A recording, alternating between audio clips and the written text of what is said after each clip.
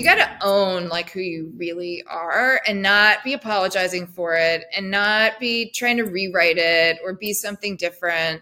Give more than you get for a good long while, right? Like offer stuff. Yes. And let people get to know you. Before you launch anything, go get input. Show it to 20 people. Beta test it.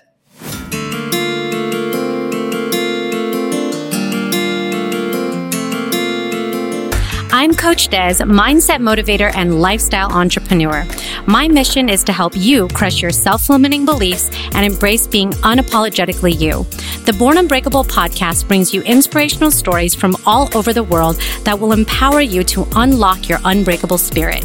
I'd love to partner with you on your next breakthrough. Go to bornunbreakable.com to schedule a free transformational call. Action begins today. Welcome to the Born Unbreakable podcast. It's November. It's unbelievable. I can't believe we made it here because it means holidays and also less than 60 days left in the year, something thereabouts. So I think it's a very reflective time and it's such a timely topic. Today we're talking about branding. It's something I've talked about on my show before, but I would really like to talk about it today in a different light.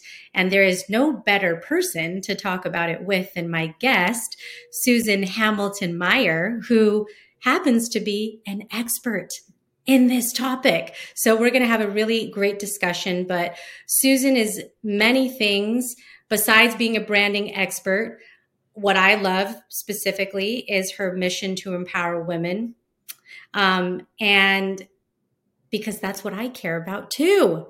So there's alignment. That's a branding connection that we have, but she really helps women untangle the zigzags of their career to find a clear, shiny thread of their story and design the next steps of their professional journey, which, as we know, for anyone who's listening, it's not a straight line. In my firm, and we actually both have consulting in our background, we say it's more of a rock wall. It's more of a rock wall where you have to climb through different sections to get to where you want to go.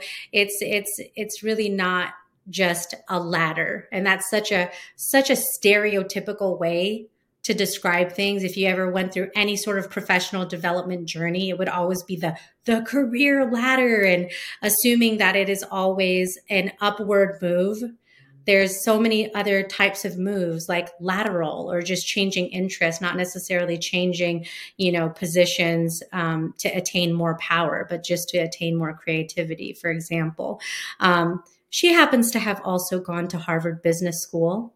Not a bad place to learn a couple of things or two. So, I'm sure your brain has been picked because of the elite, that you've happened to have the pleasure to learn around and be around. But I'm just grateful for you coming on the show and just spending some time having a really authentic conversation with me today. Oh, thank you. Thank you so much for having me. I think this is going to be fun. I think so too. Tell us where you're calling in from today. Yeah, I'm in New York City. I'm in Manhattan, up in the Columbia University area. Beautiful. I love New York. So we're representing both coasts today. We've got the East Coast and the West Coast meeting to make some magic. But as I was talking to Susan, before we started recording, one of the most powerful things that we both agree to in branding is your story. So can you talk a little bit about your personal story, Susan?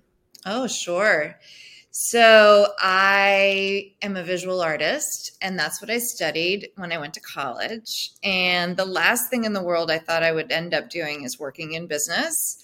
I did like internships in museums and at Sotheby's, and I was thinking about maybe working in a gallery or, if I had the courage, maybe even being an artist. And I was given this job opportunity. I graduated college during a big recession, and I had the opportunity to take a job in management consulting, which seemed like a wildly exotic thing to me, having never studied economics, having never opened a spreadsheet, knowing nothing about business.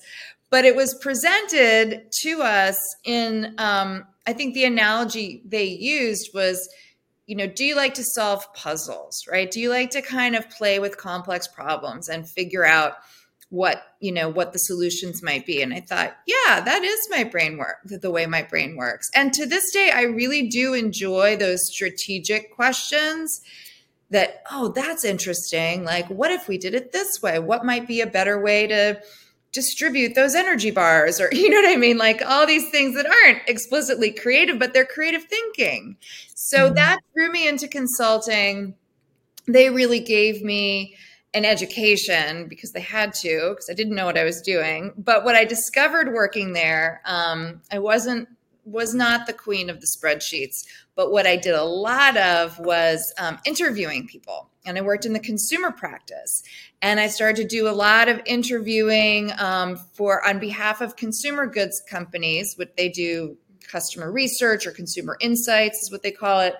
And I found that super interesting, how emotionally attached people were to the brands that they used, that they wore, that they ate. And I just wanted to go deeper. I had no idea at that time that there was such a thing as branding, that there were agencies that did branding. Of course, we all know there are advertising agencies, but there's this whole industry in between, kind of, what your strategy is, and somebody's going to go put it on, on a billboard or, the virtual equivalent. But there's this discipline in between, which is really about storytelling. Funny enough, you asked me to start by sharing my story, which is really what branding is about. So kind of the meta answer to your question. I got really interested in the branding piece, the storytelling piece. I lived in New York City. I lived in Boston first. I went with the Boston Consulting Group, which was my employer at the time. They sent me to Asia. So I lived in Singapore, I lived in Hong Kong. That was exciting. I was thinking about what to do next. So it was a 2-year program at the time. I'm telling you the details because we're talking about the zigzag path. So I don't normally go into this much depth, and I'll keep it quick. But there were so many zigzags, right? So Boston and then Asia. And then I was like, maybe I want to do the backpacker thing because I'm, 23. Let's check that out. So I did that for a while. Then I had a planning to come back to the US. I got a job offer in Singapore to run a theater. Wow, that's exciting. I was a theater kid in high school. I kind of was thinking about doing nonprofit art stuff. So I helped build this theater in Singapore, which is called the Singapore Repertory Theater. It's a huge theater now. It's amazing. But that was a long time ago. And it was just a small theater that was looking to, establish this kind of international presence. So that was exciting. Then I decided to go to business school.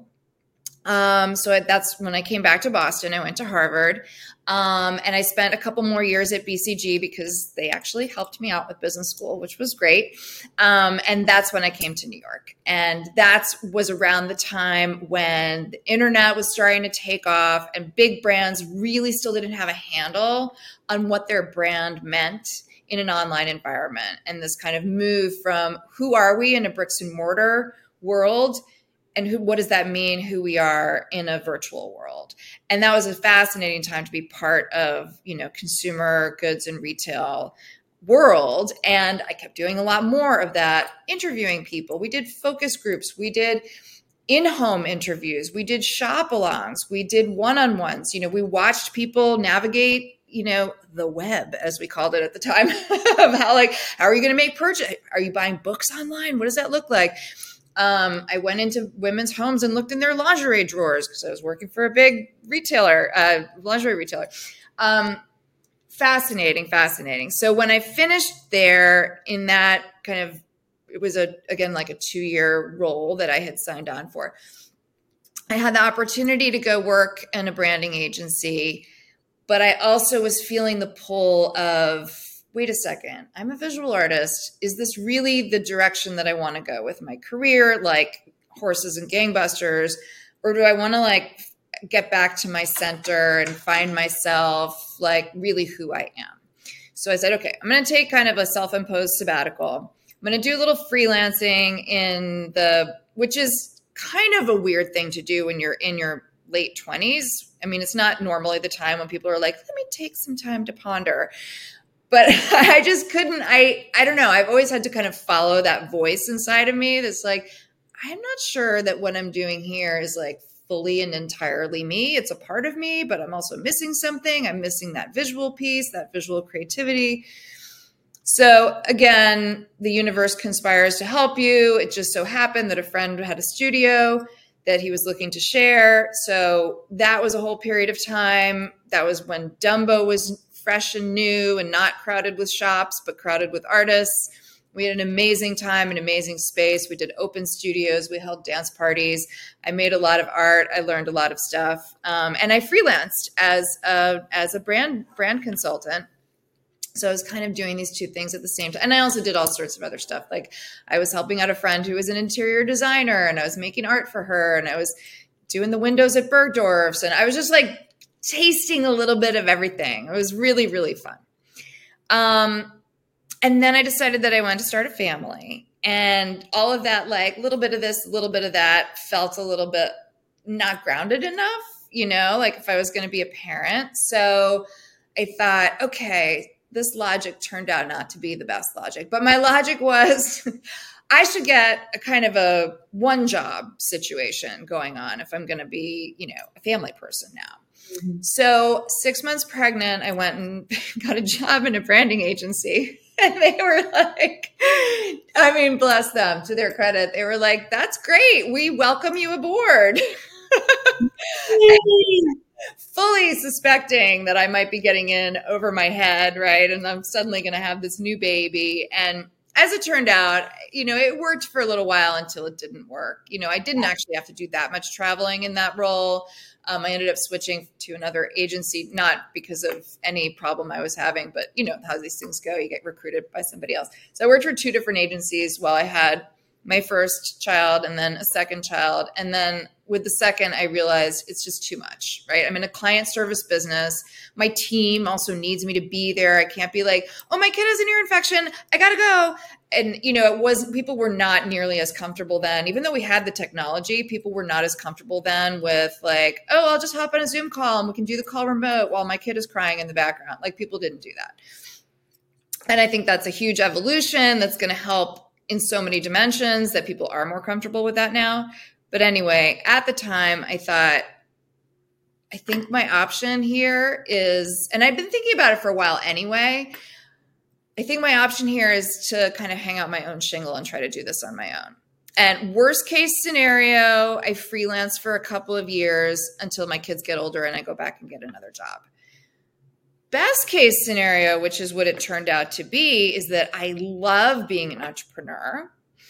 It was not, I don't want to say it wasn't difficult. It's always difficult and challenging to get a business off the ground and get clients, but it wasn't as stressful at all as I thought that was going to be. I actually enjoy doing that. I don't feel like I'm selling because I'm talking about stuff that I genuinely enjoy doing. And anyway, 12 years later, here I am. I've been running this business now for 12 years.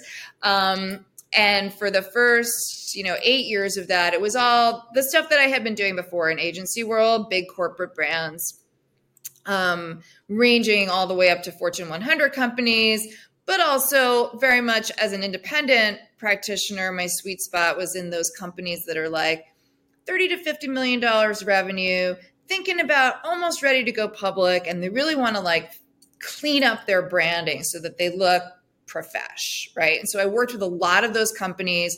A lot of them turned out to be in technology and healthcare. Started doing a lot of work in healthcare just because I found it really interesting. It wasn't something I had a background in at all before. And yeah, so that was just an amazing kind of multiple pivots that I just explained to you. And then about 4 years ago, and I have to say it was probably a trickle before that, of people coming to me like, I'm not really, I can't pay you what you get paid by corporate clients, but can you just help me? Like I need to write my deck for this business I'm starting, or I'm looking for a job. Can you help me write my bio? Because that's kind of what you do for, like you write the copy on the back of the cereal box, right? Like what's my cereal box copy? So I was doing a little bit of that, either pro bono or, for a tiny fee. And then I started like feeling, and there was coincided with the pandemic as well. Like, so we all had this weird shift, and, I'm not sure I would say I had more time on my hands, but my time was different. Yeah. And during that time, I thought, I'm going to start writing down all the exercises that I do with my corporate clients to help them with brand positioning, to help them with innovation. Because I had this whole kind of bag of tricks that I would use. Like, there were collaging exercises, there were fill in the blank word searches, there were, different kind of ways of activating people's creativity to look at things differently. And I was like, what if I could just put all those exercises down? It'll be a good exercise anyway to do that, even if I never turn it into a new business. But as it turned out, I turned it into a new business. I created this workbook that's specifically geared for individuals who are either searching for what to do next and trying to kind of get their brand kind of shiny and tidy and figure out how to tell their story, which might not be the easiest story to tell. I gave you my long, ugly, dirty version of my story today because of what we're talking about, right? Mm-hmm. But you can't tell that whole thing to a new person. You need to tell your story in 10 seconds. Right, it's the elevator pitch version for another time, right? But it kind of has to make sense together, but be a little interesting. It's an art form, and it is exactly what large commercial brands do when they explain to you why you should buy their Cheerios instead of somebody else's, right? Like, it's exactly the same. So, and what I found in doing that work, so then I started kind of more formally coaching and kind of working people through the tools that I had developed. And I love it so much. I mean, because you work in this space, to be doing that work that's so aligned with your heart and your mission of, lifting up women. I see, and I do have some male clients, but the majority who've come to me are women. And a lot of it does, the data supports that it is largely women who do things like take time off to do elder care or child care. Like, we are more so the zigzaggers of the workforce than men for a variety of reasons. Mm-hmm. And so the people who are finding me because my message is about like, hey, going back and forth makes your storytelling harder, but it actually makes you more interesting, more innovative. You've got a bigger skill set. You've got a bigger network. This is a feature, not a bug. So start there. Stop beating yourself up for taking the zigzag path. You have done amazing things. And now let's sit down and like make a big collage of what those are and find the thread, find the through line, find the way that you're going to tell your story that turns people on and draws the people to you that you want in your tribe. Oh my, you are brilliant, Susan, because I think you're hitting on something that everybody can relate to, which is we're not one-trick ponies. We're dynamic human beings. We have different ideas. I think the challenge is the difference between chasing every shiny object and figuring out how to hone the couple of things that you have a passion behind, because I see that all the time. Yes. There's kind of primary that sustain people, where this is the thing that pays the bills that you enjoy doing. But by the way, you're also a yoga enthusiast, or you happen to be a junior chef that probably could be on, the next Top Chef show or something like that. And so there's a lot, I think, of layers to a person. And I think the essence of branding is being able to bring out those best pieces. But you said something that's so thought-provoking, which is, what is that common thread? What is that through line? And I think that's the difference between, or that's that point where people get stuck, because they know that they have all these dynamic elements to themselves, but they're not quite sure how to put that all together. And that's where somebody like you with such a diverse background in branding can help them, just get a little bit past that hurdle. And what's cool about the way that you find your through line is also the way that you prevent yourself from chasing the shiny object. because the shiny object tends to be either about what's trending, right? What's hot, what other people are doing, or about money. And, so many of us have, most of us have like a very real revenue imperative, right, in our lives. So that's not nothing. Many of us also have kind of just a whole set of fears around money that make it difficult for us to like really see clearly what it is that we want to be doing, where we can also make money. Not, that I'm going to go starve for my art, but finding, so the process of self-reflection is really what it's about, of putting all of that fear and how am I going to get there and what's going to happen aside. And so I always start with like the who am I portion of the programming, which will help you tell your story, because when you start to understand what your core values are, when you start to understand what your passions are, what your superpowers are, what your strength is, then you go, oh, I see why I made that choice. I see why I quit that job that paid me a lot of money and went off and did this other thing that everybody thought didn't make sense. They thought I was a crazy person. Other thing, if you live long enough, you realize that other thing comes back later, 15 years later, and you're so glad you did it because it gave you the credentials to do this other thing, which is hugely revenue generating. So some of it is a little bit of time and patience, but the seeing who you truly are and what you truly care about starts to unlock both. And I talk about owning your story as well as writing your story. So before you can write your story, like, hey, how do I position myself for other people to see me and like me? You got to own like who you really are and not be apologizing for it and not be trying to rewrite it or be something different. Like you are who you are. To a certain extent, you're born who you are. Right. That's so crazy. But when we started talking, I told you my story, which I actually haven't fully told. That's why I'm writing a book about it. Is like the being unapologetically you, which is my message, is, I struggled with that. That's why I needed to make it my message, because it wasn't, I always felt like I had to live up to the other stories, and find those similarities, because then I could fit in and I could be accepted because those people were accepted. And I think that recognizing your uniqueness and what makes you who you are is incomparable. That's what makes your brand unique, is because you're not trying to be like everyone else. But so I did have this question for you, because I do think it's in this day and age, we're sitting here in this interview, November 2022. And there's a lot that has happened over the last couple of months, years.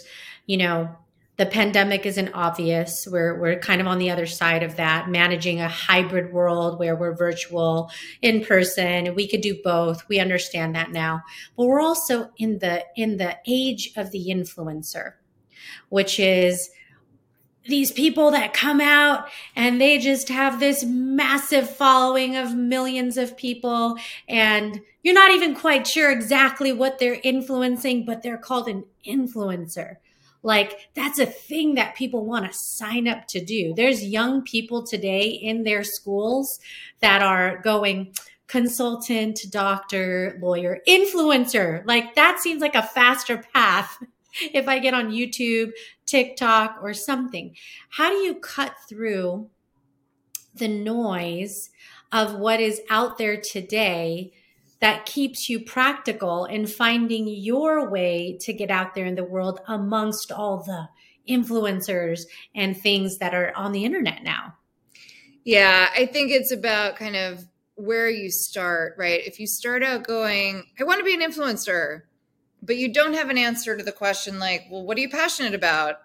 it's going to be really hard to build that, right? I mean, it's fine to start out saying, there's a million famous people who grew up saying, I want to be famous. That's fine to want to be an influencer, but you got to have some content, right? Like, what's your point of view? What's your passion? What's your thing? The people who become influencers have something that they just can't get enough of. And they do not get bored going out there over and over again, because that world of influencers, it's 24/7. It's every day. So you have to be really into whatever it is that you're doing. And then I would say on the flip side, if you're genuinely that into something, you're going to find your audience. I think that, if I look at it, come at it from the other way, from like building a corporate brand, they all want to be influencers. That's the whole game, right? Like if you're Coca-Cola, you want to be a cultural influence. Like that's what they're trying to do.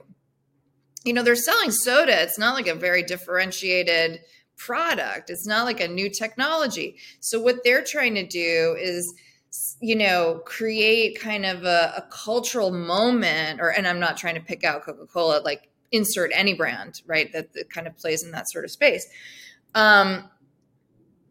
So I think that, what the big brands understand is that you need to come in with a point of view and a real perspective, and then find the people that are your people. And they're not all going to be your people. So you can't just go like, I want everyone to love me. You have to let them understand who you are. And then the people who connect with you will love you. So it's, what's your genuine, like, can't get enough super passion, superpower thing you're going to create your world on, your influencer brand, if that's what you want to do.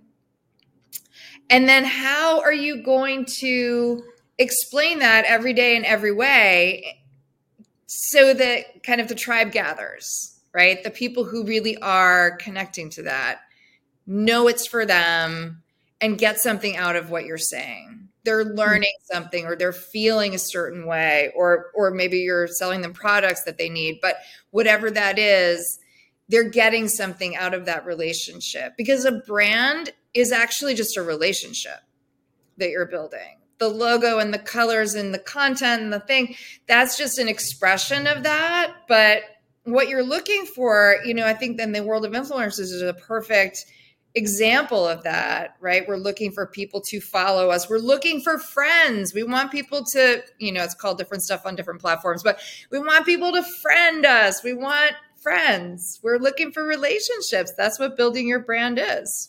Yeah.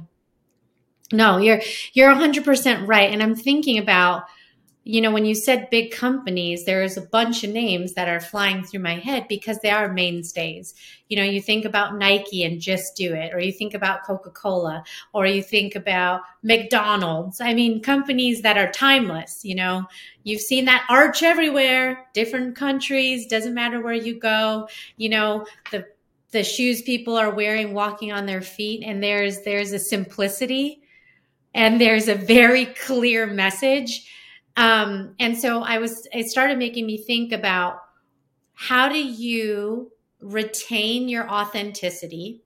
Because that's kind of how I think about these brands that have said such long sustainability, but then also innovate along the way, a decade or plus later. That's a huge, huge challenge. I mean, I think that you just hit the nail on the head of the biggest challenge for a mature, large developed brand. Because on the one hand, once you get to that place where you're a Nike, you have so much equity in what you've got. It's very dangerous. I mean, those brands protect the minutia of every element of their brand personality, right? Like, what's the exact Pantone of each M&M is a part of the M&M brand, right? Like every single thing, we don't even think about it. And so for them to make even small incremental moves, like a flavor variation or, a new silhouette in fashion, is a big, big deal, right? And so they tested and they, quantitatively and qualitatively, and they make very kind of, and this different companies do it differently, right? But like the impulse is to be very conservative because you don't want to erode the equity of your brand. You don't want to walk away from a good thing. However, being very conservative makes it very difficult to be innovative. And so the game is to balance, like, and some companies do it by, we're going to create a whole separate group that does nothing but big blue sky, crazy idea innovation, and we're going to let them run and give them a budget. And every so often they'll come to us with something good enough to test and we'll see what to do, but we don't want them constrained by, you know, what we know in the rest of the corporation is sacred, right? Like, we don't want to touch this. We want them to forget about all the things that are sacred. And that's a model that seems to work pretty well. But it's a challenge. And, you know, also we'll get into the boring bits of the budgeting, but it's also difficult from a budgeting perspective, because if you're a publicly traded company, you're beholden to your shareholders, and your shareholders are not necessarily as keen to see you take a big hit, a loss. Like, when we're going to take a big leap of faith and go venture off and do this other crazy thing when you have the stability. Like, I think, you know, for anyone listening, you know, that, you know, Victoria's Secret.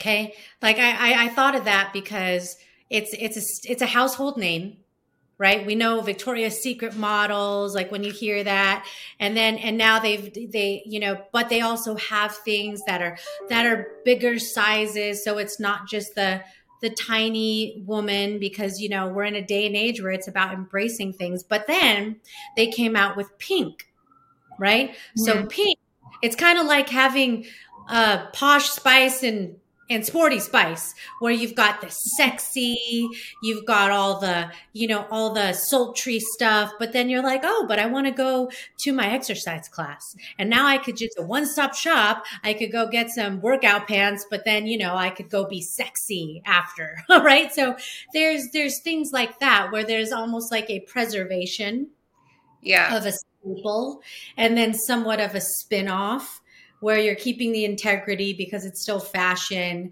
but then now there's like another niche that you're kind of catering to that can compete with, you know, other brands that are in that niche. Yeah, so, that's another good example. Brand hierarchy, I think, is what you're talking about, where you can create parallel brands underneath the same umbrella with the same or slightly different or completely different names. Does the public even know that they're part of the same brand? So there's lots of architecture questions you can play with. And that's another tool that large corporations use to allow themselves to be innovative without, you know, while mitigating the risk to their base brand. Mm-hmm. Victoria's Secret is an interesting example from a different perspective as well. You know, I think that you've got this company that was for many years, if not decades, a beacon of innovation and a very successful retail story.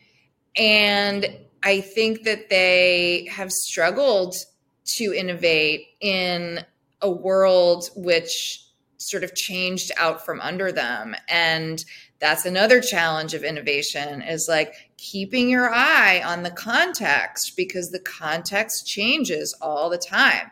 And so how do you, if suddenly the world moves left and you're here on the right, and I'm not talking politically, but the world moves in one direction, you know, zigs, and you're over in the zag corner, right? Yes. What do you do? You know, what do you do with a world that is kind of almost antithetical to your existing brand equity? Mm-hmm. That's a challenging question as well.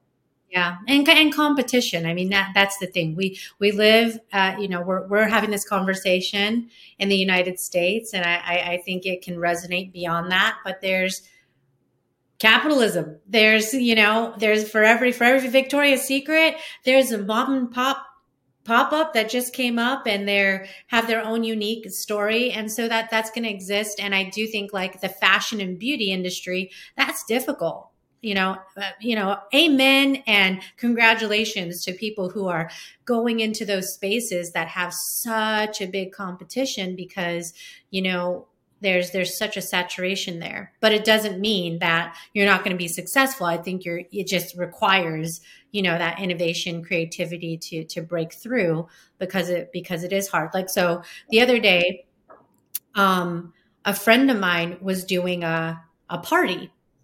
There's a lot of those kinds of brands where it's more word of mouth, right? You throw a little party and there's credits that go to the person hosting the party. They have kind of an expert come in.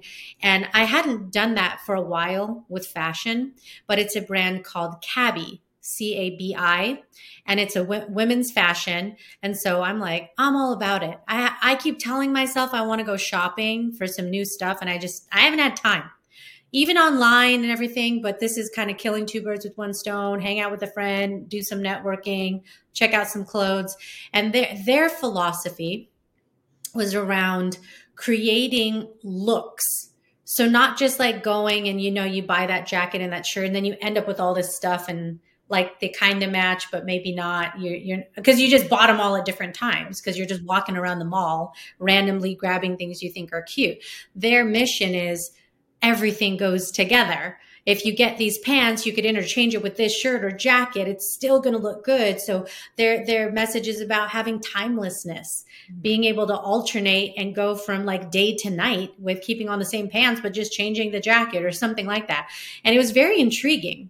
Needless to say, I probably spent too much beyond what I had intended and because I got all excited, but it was a different value proposition. It was a different message than I'd seen and it spoke to me. So I was like, hey, why not? If this is going to do all this, I dig it. Yeah, they gave you a clear value proposition, Yeah. They explained it in a way that resonated with you. And then their products backed it up because, by the way, some people can create great messaging and then you look at the product and you go, so those are all good things. And I think also the story of these, smaller companies who are coming, from the ground up, that's something that's happening now that couldn't have happened a generation ago, right? Because we have like completely different channels. And, if we think it's competitive now in the beauty space, imagine 30 years ago, there were zero entry points. Now, yes, it's hard work, but you can go build a brand from scratch. And there's also perhaps a different consumer who you're speaking to who's more interested in a homegrown brand. And maybe they're interested in sustainable packaging or organic materials or, something interesting like a mix and match proposition that they haven't seen before. And so there's room for entrepreneurs in a way that I think is very exciting. Yeah, I do think this is a very exciting time. So for anyone listening, my encouragement is that there's an abundance, I think, of resources. Now it really is finding your uniqueness. So one of the questions that I had for you is, what are some of those breakthrough tips? So if there's someone listening and they are on that edge, they've already have a vision, they're not too concerned with, is it going to be the right logo? Because they have the right message. They'll get with a team that figures out all of that minutia. How do they break through to do those couple of things that will give them, start to give them that organic audience, like you said, that target that they're looking for, that they can just build? Because what one thread that I have learned of different experts that I've talked to that I think is really, really good is it's about finding those super fans that will just continue on with you, and so it doesn't take having to start with 1 million people to go, I'm going to buy your stuff, your product, your service, whatever it is. It starts with those people that are with you, that are organic, that, they're going to be with you 10 years from now. Yeah. What are those I things think that one of the mistakes or misconceptions that's easy to have, because we have this sense that we could all be connected to millions of people. I mean, we are connected potentially to millions of people. The moment we open Instagram or Facebook or Twitter, we forget that like well, they're not paying attention unless they actually somehow know who you are, right? And so at the end of the day, we're still making friends one at a time, right? We're still building the brand one relationship at a time. And so I think that's like one of the tips that I give is go make friends, whether that's literally you have a trunk show and you're shaking hands with people and like getting to know people face to face, or go into your social media, activities, whatever they may be, with that in mind. So less performative and more interactive, right? You're getting to know people, and it also takes the pressure off, right? You don't have to be tap dancing. Just go be yourself and like go make friends and be generous and understand that you're not going to probably be profitable in the first, depending on what your business is, right? But like give more than you get for a good long while, right? Like offer stuff. Yes. And let people get to know you. Yeah. You're not just like selling from the beginning. Your point about one-on-one interaction, I think is spot on. The likelihood of your ability to be more genuine and also less nervous, because it's not like speaking in front of 100 people that you don't know, trying to go, hey, do you want to buy my stuff? Like is necessarily the most, non-threatening, fearful kind of situation. Having a one-on-one is just easier to do. Like one of the things that I've found, as a podcaster and really getting excited about the opportunity for different kinds of people to share their knowledge on the show, is that whole notion of sliding into the DM. I can't even tell you how that, okay? Like if there's just somebody, and I appreciate, one of the things that I do, and I don't just go and like follow somebody, comment and like their stuff, because that's like what everybody's doing. I'll send them a voice note. Oh, nice. It's only a minute. It cuts you off. So you have to be very efficient. It's not like you're sending somebody a 20-minute, whole thing that is going to they're not going to pay attention to. You can take 60 seconds or less and say something very meaningful, and it's fine. My whole thing is, even if somebody totally didn't pay attention and moved on, if you did that 10 times, that's 10 minutes. And even if there were 2 people that responded, that's a 20% return rate. That only took 10 minutes, because you only have those 60 seconds every time to make a quick introduction and start some conversation that's a little bit more eye-catching than just the like, hey, like, message. So be creative. I think love that. That's a great tip. I think the other one that I would say in answer to your question is ask for feedback, and in 2 ways, or at 2 kind of junctures. One is kind of as you're putting together, or if you're refreshing your messaging, your brand, your look and feel in any way. Before you start doing that, ask the people, again, depending on what your brand is about, but it could be former clients. You could do a little survey of consumers. You could ask the people you work with who know you. Just ask them to tell you what they think is different about you. Or, I'm thinking, of course, as a coach, like about you. But if you are selling lipstick, it's like about your product and about your, the vibe of your brand. Because, there's that expression, you can't read the label of the jar that you're in. It's so true. Like you think the thing that comes easily to you, you're like, well, of course everyone else is doing that. They're not. They're not. And you can't see that that's what's valuable and unique about you to other people, because it's so easy for you. You're like, of course everyone's doing that. So getting that input first or alongside when you're kind of writing your messaging and thinking about your brand, super helpful.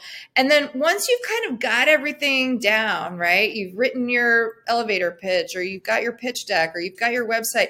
Before you launch anything, go get input. Show it to 20 people.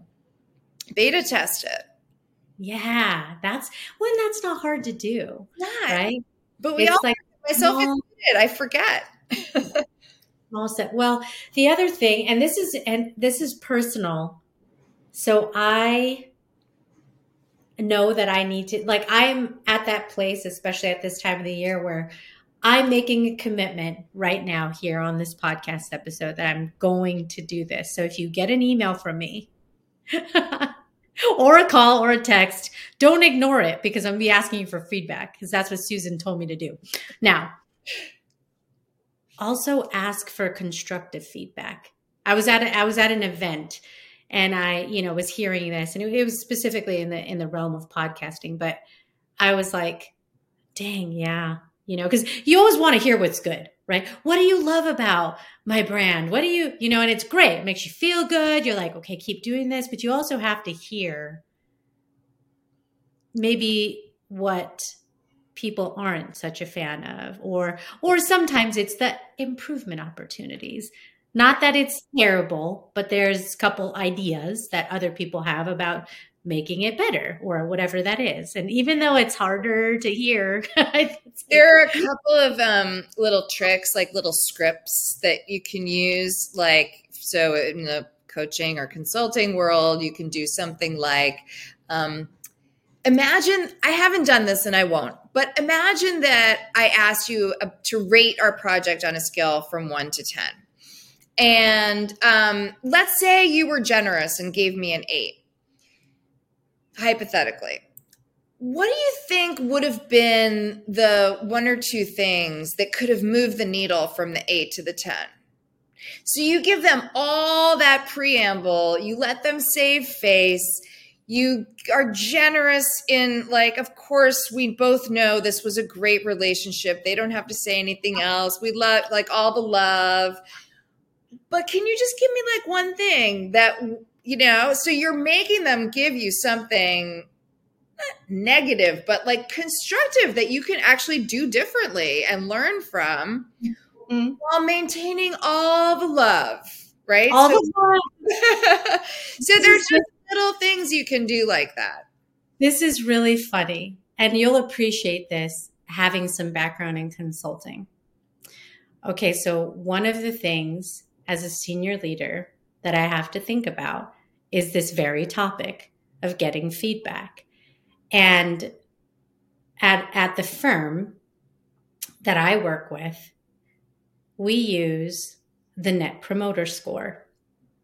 So for anybody who's listening that doesn't know what this concept is, it's very simple. A client gets a survey. It's very brief. It's only going to take them about 5 minutes to fill out. It's asking them about their experience with you. And this is in a service-based industry. So if you're a different industry, maybe the questions would be a little different. But the essence of it is to ask them not just about the experience, but the most important question is about if they would recommend you. Okay. Now, in the Net Promoter world, you only want a 9 or a 10. That's all that matters, because a 9 or a 10 is a promoter. An 8 is really just, it's a neutral, right? And it's passive. We call it passive. And anything less than that is what's called a detractor. And so that's really where, if anybody is giving you less, really an 8 or less, you want to, just like you described, know why that is. And you'll, get a variety of answers, but it's important to understand that, because it could be the tiniest nuance. And sometimes it's one experience, one interaction that could make or break the difference between why they did that. And then there's some people you find out, oh, well, I don't ever give anything a 10. Like, why would I do that? That's no, like, nothing deserves that. So some people are just hard graders. A little bit of that. Yeah. By and large, I think people, when asked, do want to be honest. Like we've all taken the airline surveys or the hotel surveys, and like, yeah, the room wasn't cleaned as good, or the service was like this on the plane, whatever. It's a similar concept. So in that light, that could be something, now that we're sitting here talking about this, that any brand, doesn't matter what you do, whether you're a service or retail, that you could maybe, even if it was like once a year. The big brands all do this. And the technology is out there that make it cheap and easy for all of us to do it too. Go ask for feedback. Create your own Net Promoter Score. Just ask that question. And I wanted to say something about what you mentioned before and what I call moments of delight. What's really interesting, and like this is really the work, a big part of the work that I've been doing with corporations for so many years, like gathering this insight and feedback in multiple ways so that they can learn from their customers. What makes people really happy and satisfied with their experience and therefore likely to give that high Net Promoter Score is largely not, they don't sit back and survey the sort of 5-year relationship they've had with this person or this brand and think equally and balanced proportions, right? It's like a very emotional thing. And they go, what's amazing about her? There was this one time that I was really struggling and she went above and beyond and talked to me for an hour free of charge. She totally unlocked the problem I was having. And I, nailed my interview the next day. I'm just making this up. But I've seen it like from health insurance to light bulbs. Like this is a thing. This is a thing. People remember the moment, the above and beyond moment, the delight. And so how can we offer, and that's when I say give more than you get. Those moments of delight are not making you money in the moment. So like, forget about that. Sometimes, I don't mean don't worry about your P&L. Yeah. But now that would be the difference if they continue the contract with you, or that's what I'm saying. Those are the things that build the relationship that then you get the next contract because you were so helpful in that moment. Mm-hmm. It is. It's about being relationship driven versus transactional oriented. And that's the word. I think it's difficult, right? Because today, it's so easy to do that. Everything is the touch of a button. So being transactional is kind of the nature of the environment we live in. We deal with transactions more rapidly than ever before. You could do all your banking and do all your everything. You don't ever have to leave your home. It's kind of terrifying and interesting at the same time. You could buy your groceries, buy your clothing, buy all your products. You can buy a car online now. Buy your car, and you could talk to your friends. It's not like you're disconnected, from the people that you care about. Hopefully you do step out and do other things because it's healthy for you. But that's the world. That's what I mean. That's just the world we live in. So if you want to, this is another, topic that I've been connecting with more people on. If you want to build meaningful relationships, you do have to figure out those above and beyond things because there isn't the hallway conversations anymore if everything is just this type of interaction. You don't have now we're off of the formal and then we just get to go to walk to grab a coffee before we go on to the next formal thing. But it's in those moments where you learn about someone's parent is sick. They have a child who's struggling. You figure out they're personally struggling. Like you don't have those moments because everything is just like back to back to back to back, meeting, agenda. And so how do you find those meaningful moments that allow people to know you care above the deal, above the sale, above the money? And that's the finesse, I think. Yeah. So crazy. My gosh. Well, I want to make sure before we wrap up that I ask you a couple questions that get people to know you even better and your perspective, your experience. So the first question that I want to ask you, to pay, light to my brand, Born Unbreakable, is, Susan, what makes you unbreakable? You mean what experiences or what kind of characteristics? Either. Whatever you. Well, I know it's cliche, what doesn't kill us makes us stronger, but that is so true. It's like, and I think that's why I asked you the question, like, it's really the experiences that you've been through that are difficult that make you, where you learn resilience, where you learn where your breaking point is or isn't, and it's the fact, right? Like we are all resilient and we can handle so much.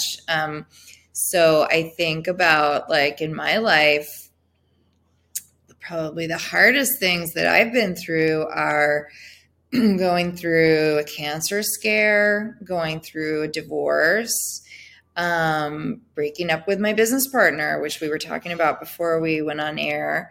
Those kind of big life rifts, right? So there's like a before and an after. And I think collectively that's what the pandemic was for all of us. There's kind of a before time and an after time, like the world has changed, or 9/11 was that collectively. So I think those things where you're like, oh God, I survived that. Okay. I learned a lot from that. I'm a nicer person. I'm a better person. I'm a more grateful person. I also took a look at some of the things that I was doing that precipitated that situation or that didn't make that situation better. I could have done differently in that situation and learned from that. And I think that I have 2 teenagers at home, so I think about this a lot in terms of, like, there's this huge mental health crisis among teenagers. And as parents, we're supposed to be, we're doing our best to teach them resilience, to teach them to be unbreakable, or to at the very least know that they are unbreakable. And it's very hard because they haven't had those life experiences. And so they're about to bump up against the first time or second time that something's for them. And that's really scary because they can't rely on, like, the answer to your question for me is like, well, I've been through this, this, and this, and this, right? Yeah. So the first couple times you do it are not easy. And then I think that I think there are also different qualities that we each bring. Like some people my husband is just a sunny optimist. He just is. And I don't mean I'm a pessimist, but that's not I don't bring that. What I bring, I'm kind of scrappy. I'm like a survivor. Like whatever happens, I will figure it out. Like this gets taken away. Okay, well, I'm going to like build a shack over there. And that's a good quality. And, sometimes it gets in my way, but also that's kind of what I bring to any crisis situation. Like, okay, let's figure this out. I love it. And we're all different, right? We each, but knowing what that thing is that you bring and really like owning it and meditating on it and like honoring it is so important. And I bet that that's what you do a lot of in your work with people. Yeah. Own that power and individuality, because it really does separate you from everyone else. What about a self-limiting belief? What is a self-limiting belief you've had to overcome personally?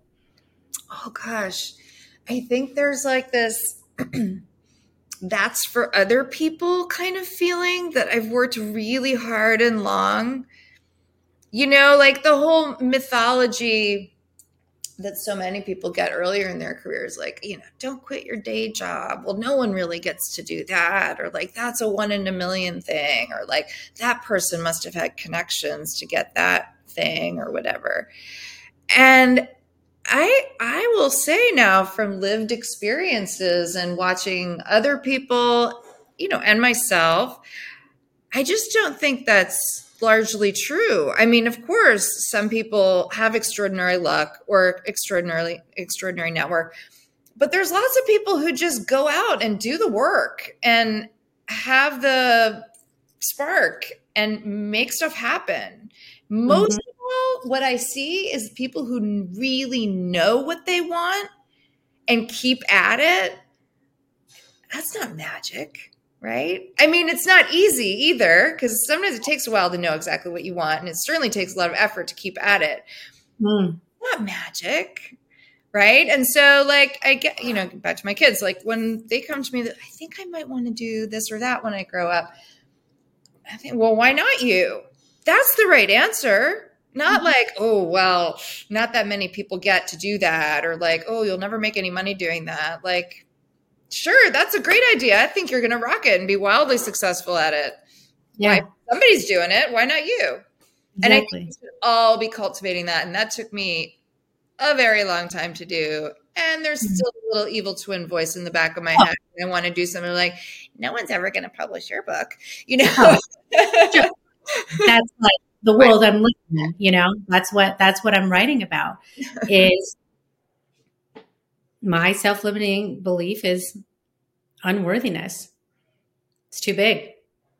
That's too big for you. That's too much for you. Because it was the game I played was play it safe. Play it safe. Play it safe. Right?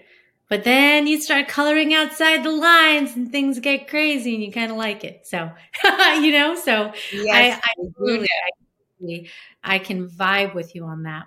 Okay. You were mentioning earlier. So I was really curious to ask you this question. Superpower. What is your superpower? So I use a very specific definition of superpower. There are other definitions of it, but with my clients, I use specifically the definition of like something that doesn't seem like it's all that important necessarily, but that because we all have these, right? Like somebody's great at opening pickle jars. I don't know. Where do they get that superhuman strength? Those kinds of things. Like, what are those like weird random things that you would not put on your resume that you just happen to be extraordinarily good at? Because first of all, it activates kind of a quirky, creative part of your brain and like a fun conversation. But I tell you what, there is always a thread from whatever those superpowers are into the work that you do or the work that you enjoy or are best at or should be doing. And I'll tell you the two of mine, and they're so random, but and I won't bore you with all the ways that they totally show up in my work, but you can use your imagination. My two are untangling necklaces and parallel parking. We should hang out. Do you have a lot of necklaces? Oh my gosh. I usually am determined to untangle them. I get to a point on occasion where it feels too overwhelming and I have to phone a friend, just like somebody else who wants to take a crack at it because I got it like I think I got it halfway. I do know because I am the friend that you phone. Because people bring me to their homes, or people used to bring me when I worked in an office, they would bring me their necklaces. No, it's really, I'm good at this. There's probably some innovation that somebody did on Shark Tank that like will help you to not ever have a tangled necklace. There's some device that I haven't purchased yet, so I probably should buy one of those. But it's a real challenge, and that's a real talent. So I just want to acknowledge it as a person who has often tangled items. So that's a really good one. What about something on your bucket list? Ooh, I have so many things on my bucket list. I don't know where to start. When you first say bucket list, I always think of travel because I basically want to see everywhere. I want to go everywhere. I think I was reading an article about Greenland, which has been on the bucket list for a while. Antarctica has been on the bucket list for a while. I'm obsessed with ice. And Lord knows, I may need to see it soon before it disappears.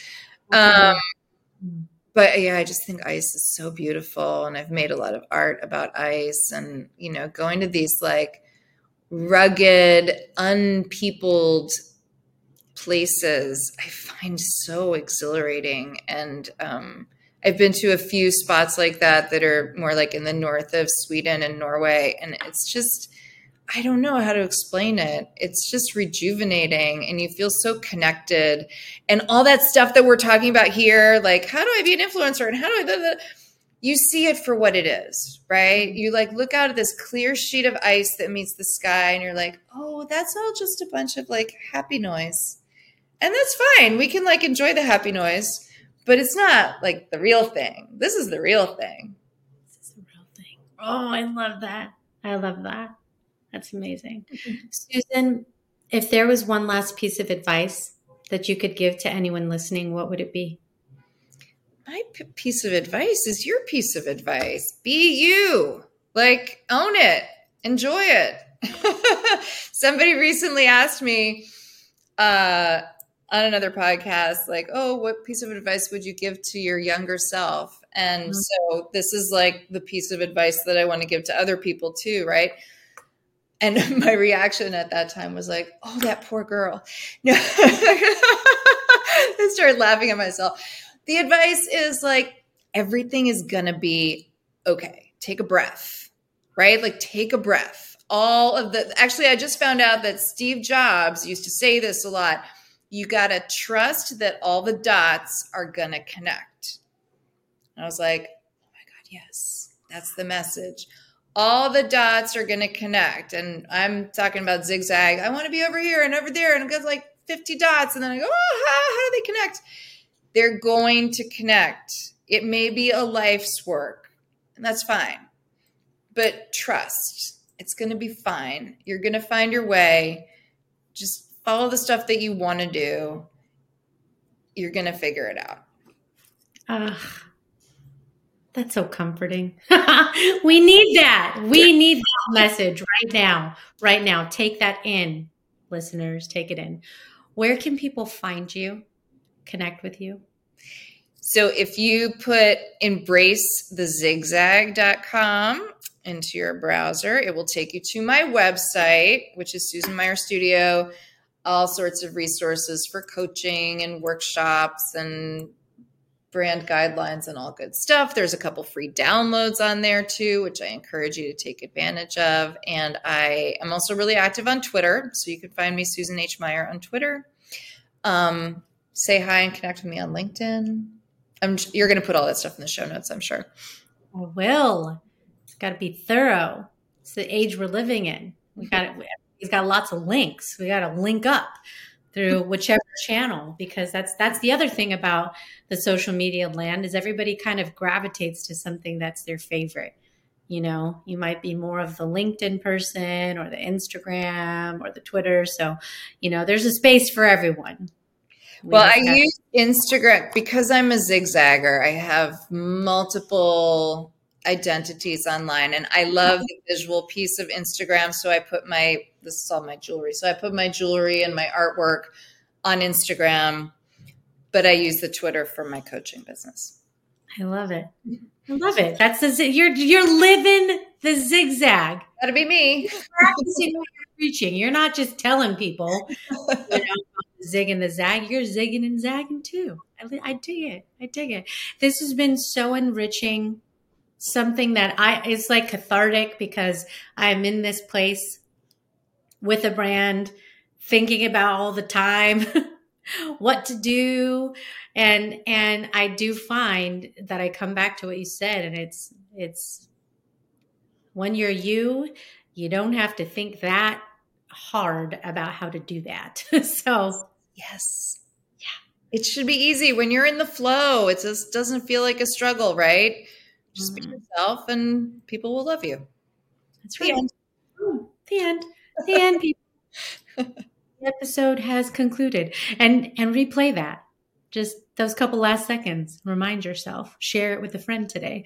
But this has been so amazing. Thank you so much for taking your time to come on the show. I really enjoyed my conversation with Susan, brand strategist, helping women through the zigzags of life to really define that clear brand. And I love that notion of what is the thread through all the things that make you you. And so I am going to land this episode on the message that both Susan and I resonate with together, and that's about being you. That is the best thing that you can do for your brand. So there's two things.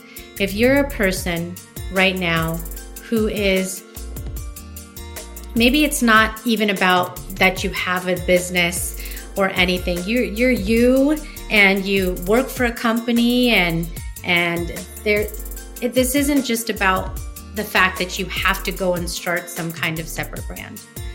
But I will say you are one, whether you acknowledge that or not. Even if you're tuning in as a person that works for a company, you still are a walking brand because you are you. And there might be working for them and it's you promoting their brand, but I do think that beyond that, it is you showing up as the person who does what you do, enjoys the hobbies and interests that you enjoy, chooses to spend time with the people you choose to spend time with, friends and family. And so that is your belief system. That is what you emanate. That is what you put out there into the world. If you're going right now and you have any kind of social media account, regardless of what kind it is, if you're posting, that's your brand. That is stuff you believe in. Whether it is professional or personal, those are things that represent you. So the more authentic you are with that, the better. So I would just say that as a general point. And for those of you that do have a brand, that you are a business, that you have a product or you have a service, I would encourage you to reconnect with what your why is, what you're doing in the essence and spirit of that why. And if now or if in upcoming, your next strategy session is to either do one of two things. Get feedback, like what Susan was describing. Figure out how to get feedback from those customers or consumers so you know what things that you may adjust and manipulate to continue bringing the best to your clientele. Or if you're like, I already done that, Des, like I'm on it. You don't need to be telling me what to do. All right, calm down. Don't get crazy. Look at your data. Re-look at your information, look at your data, look at those strategies that you've already developed and do a gut check if those are still working. Is that bringing the customers, the clients, the volume, the traffic that you want in the door, or is there something that you need to tighten up a little bit more? There's something for everyone in this subject. Whether you believed it or not before you listened to this episode, I hope you do now. We are all walking billboards for the things that we want to emanate in the world, whether it's formal or informal. So just know that. I hope you got a lot out of this episode. Share it with anybody that you think could get some value out of it. Remember that you are your only limit, so take action today. And be sure to tune in as we approach the holidays and just continue to talk about the things that resonate with you and add value to your life. I'd love your feedback. I really, really would. So if there are topics that you want to hear about, or some segment that you want to be added to the show or adjusted on the show, this is a great time for me to get that feedback from you. So I invite you to do that. You can email des@bornunbreakable.com, or you can instant message at bornunbreakable on Instagram and take that in. We'll take in that feedback. Thanks so much for tuning in, and I will see you next time.